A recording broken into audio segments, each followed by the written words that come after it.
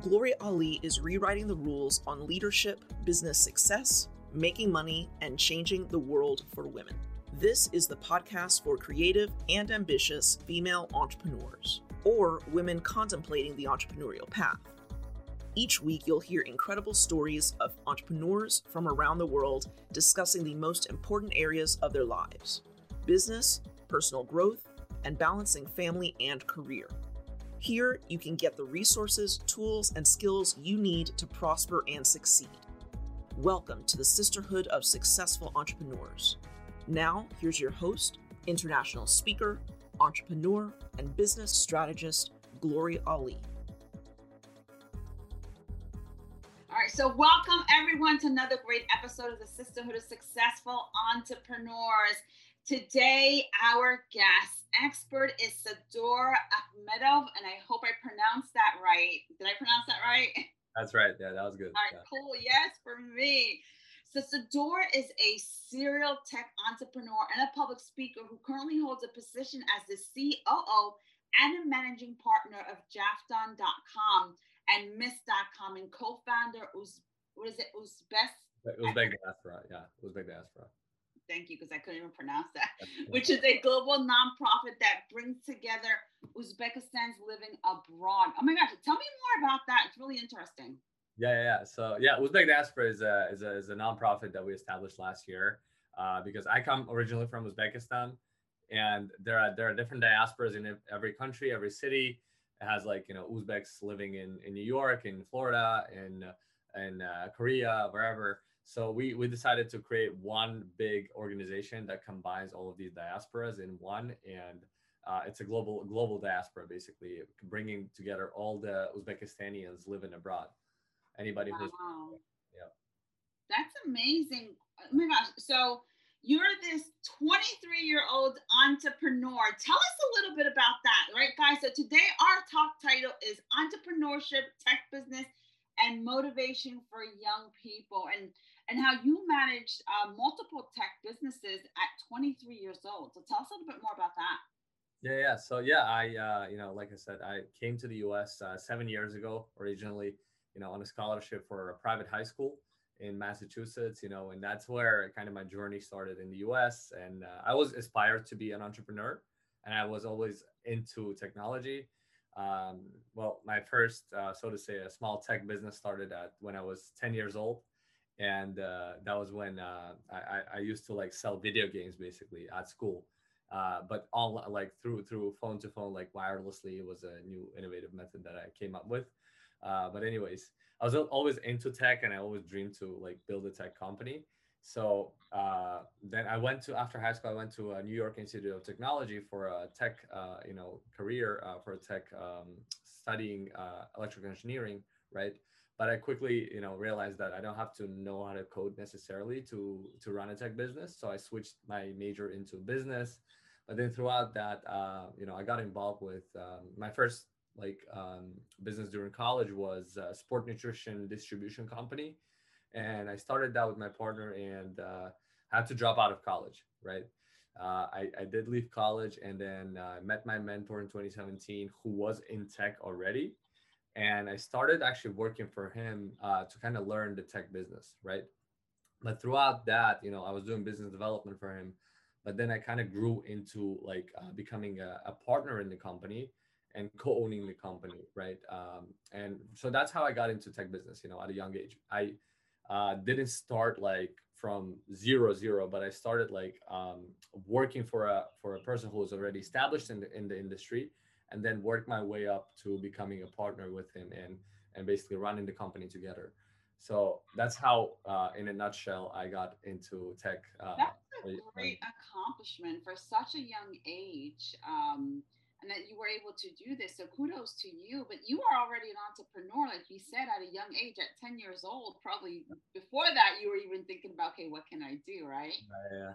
So it's amazing. It's amazing to see how we come into our entrepreneurship or we step into entrepreneurship. But to me, I just love the fact that you were so young and already you had ideas flowing and going, and how do you generate these ideas? How did your ideas come about? I guess it's an inspiration from my family. You know, I come from a family of entrepreneurs. My dad is an entrepreneur. My mom is an entrepreneur. She actually became an entrepreneur after she married my dad. But my dad is like he's a naturally like born, you know, hardcore entrepreneur. And my older sister is also she runs a business. My brother runs a business. So it's a family thing. I guess it runs in. Oh, that's great. That's awesome. And then, so what do you think is your key driving force? I would say, right. I was just going to ask you, what's the key driving force to becoming an entrepreneur? But I'm going to answer that question, right? It's family, right? It's what you were taught.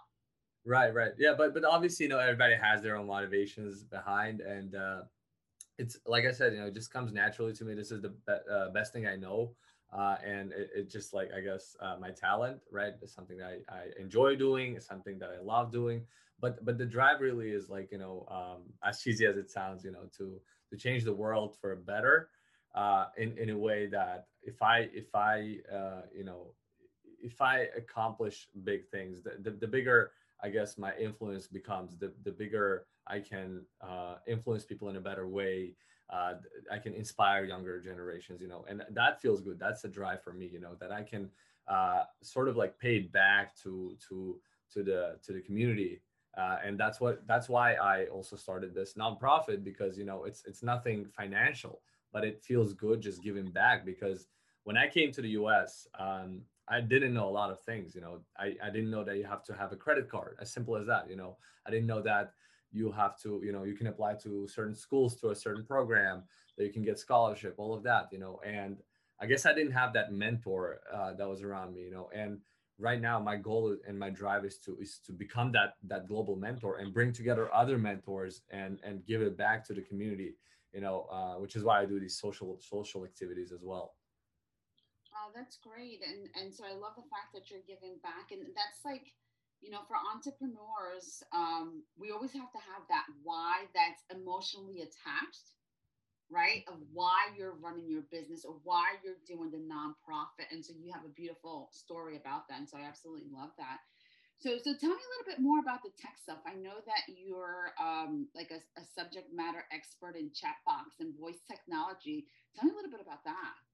Yeah. So yeah, the well, first of all, we have in our company we have more than 40 people working for us, right? In two divisions.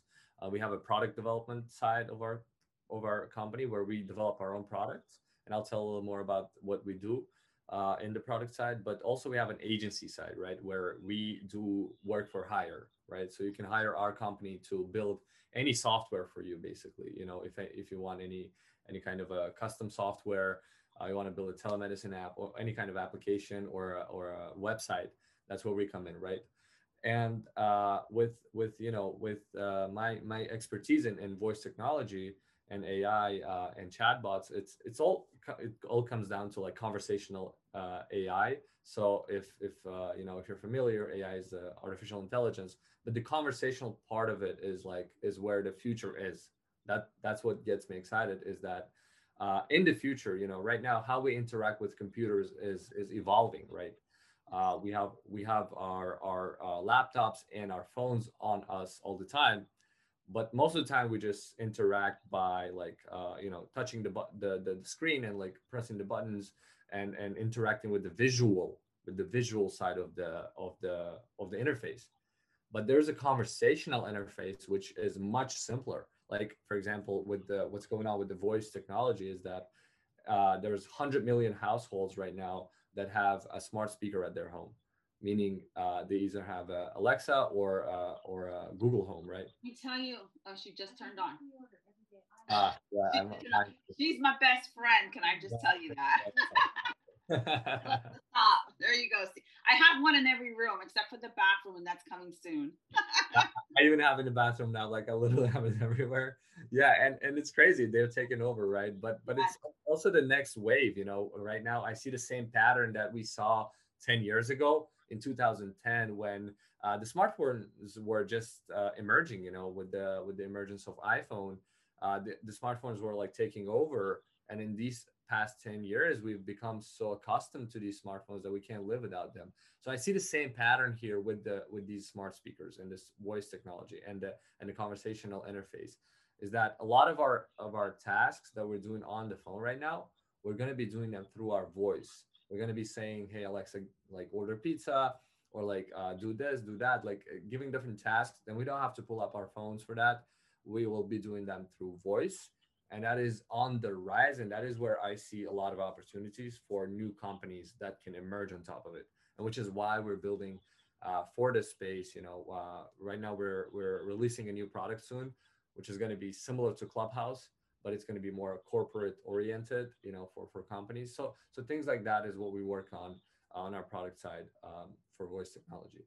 Yeah, and I absolutely love that, and that really intrigues me because I am constantly like talking to my best friend, Yeah. Alexa. Yeah. She turns on again, Yeah. but I always say, "Oh my God, I'm not sure. all right, Alexa, stop." I have to unplug her. But I do like talk to her like all the time for everything, so I can definitely. How does that look like for a business? I mean, and yeah, and you're saying you talk all the time, right? And we all kind of do talk at least once a day. But let me tell you, this is just the beginning. It's very, very basic right now. How, like, she still can't understand a lot of things, right? We Mhm. still can't sustain a full conversation. But there was this movie, if you watched, called Her, which was about the AI, where the guy basically has an entire relationship with the AI, which is crazy to imagine, but that's coming. That's I saw that. I saw that movie. It's good. yeah, Yeah. yeah, and it's a pretty popular movie, and it's that's where we're heading right now. In the next 10 years, the level of artificial intelligence and the natural language processing is going to get so advanced that these devices are going to be able to communicate with us everywhere, and they're putting them literally everywhere, in the cars, and even there's a shower head with Alexa right now. Like they're getting everywhere, and it's going to be making our lives more convenient. And consumers always tend to flock towards where the convenience is, right? And when there's an audience, when there's an audience, and people are using that, obviously businesses come in, right? So to answer your question, a lot of new companies or existing companies are going to be adjusting their products to make a conversational UI, right? So Uber, for example, attempted to launch an Uber app on this voice device, but it kind of flopped because it's still early. It's not at that level where you can really sustain a conversation. But once it gets to that point where it will be super easy to talk, like you're going to be talking like to a human, then that's where we're going to see a lot of adoption, and a lot of, like, there's going to be for example, a social media or a dating app on top of these speakers that are going to be exclusive to these speakers. So that's where the businesses come in. Oh, that's awesome. I can't wait because I just absolutely just love all this tech stuff. So tell us a little bit more about your company and how our audience can find you and find your company. Yeah, I mean, like I said, there's two sides of our company, right? So with Jafton.com is where this is where our agency is, right? So if you need any kind of software development, or if you want to start a startup, or we work with the government agencies as well. We have a wide range of clients, and we have like bigger corporations that work with us as well. We do provide that at a very affordable, competitive pricing. I don't want to say affordable, but competitive pricing for the market, for the type of services that we offer. And at the same time, we have a talent retention rate of 90%. So a lot of our employees, they've been with us for years, and they have a lot of experience in custom development. So that's Jafton, right? And with Miss.com, that's where our product development comes. That's to be announced. That's kind of early to announce yet, but we're going to be talking about it more later. So right now, our main the service that we can provide is Jafton.com, the custom software development. Yeah. It's awesome. So I want to ask you, what has been the most satisfying moment in your entrepreneurship journey? Satisfying part, obviously, when you do something you love, it's satisfying every day. But it also, not to confuse that, a lot of people think that um, when you like there's a quote that people like to bring up, which is supposedly said by Steve Jobs, which says, if you find your passion, you don't have to work a single day. I don't believe in that, honestly, because yes, like when you find your passion, it's easier. You love what you do, but you still have like struggles every day, business is Absolutely. business. Like there's going to be days where you absolutely hate what you're doing, but you still have to keep going. You still have to develop that discipline. So I'm a huge fan of discipline and pushing through that. But again, to answer your question, the satisfying part is where you realize that you're able to go through these circumstances and difficulties and still stay afloat and stay competitive in a very huge market that we're in. And we're in a very competitive market, right? Um, and also the satisfying part is, where I see the products that we build for clients succeed. The advantage of our industry is that we get exposed to different industries. Like it can be medical industry, it can be automotive, it can be trucking industry, or government agencies. We get exposed to different information from different sides, and that's also very satisfying. The learning curve that we have, so a lot of parts of it is very satisfying. Awesome. And can you just leave us with a couple of tips for the young entrepreneurs or teenagers that are thinking about this entrepreneurship journey, have an idea, or maybe college students? Can you leave us some tips for our new entrepreneurs? Yeah, sure. When I was dreaming about, getting into business, I attempted, starting from a ground up, and that's one way to start. Start from zero and just work your way up. But it's very difficult. It's not as exciting. It is exciting, but it's also very difficult. You have to understand that, right? You have to be able to withstand a lot of these difficulties that I mentioned, and it's super, the odds that you're not going to succeed are higher actually than you're going to succeed. And that's what a lot of young people miss.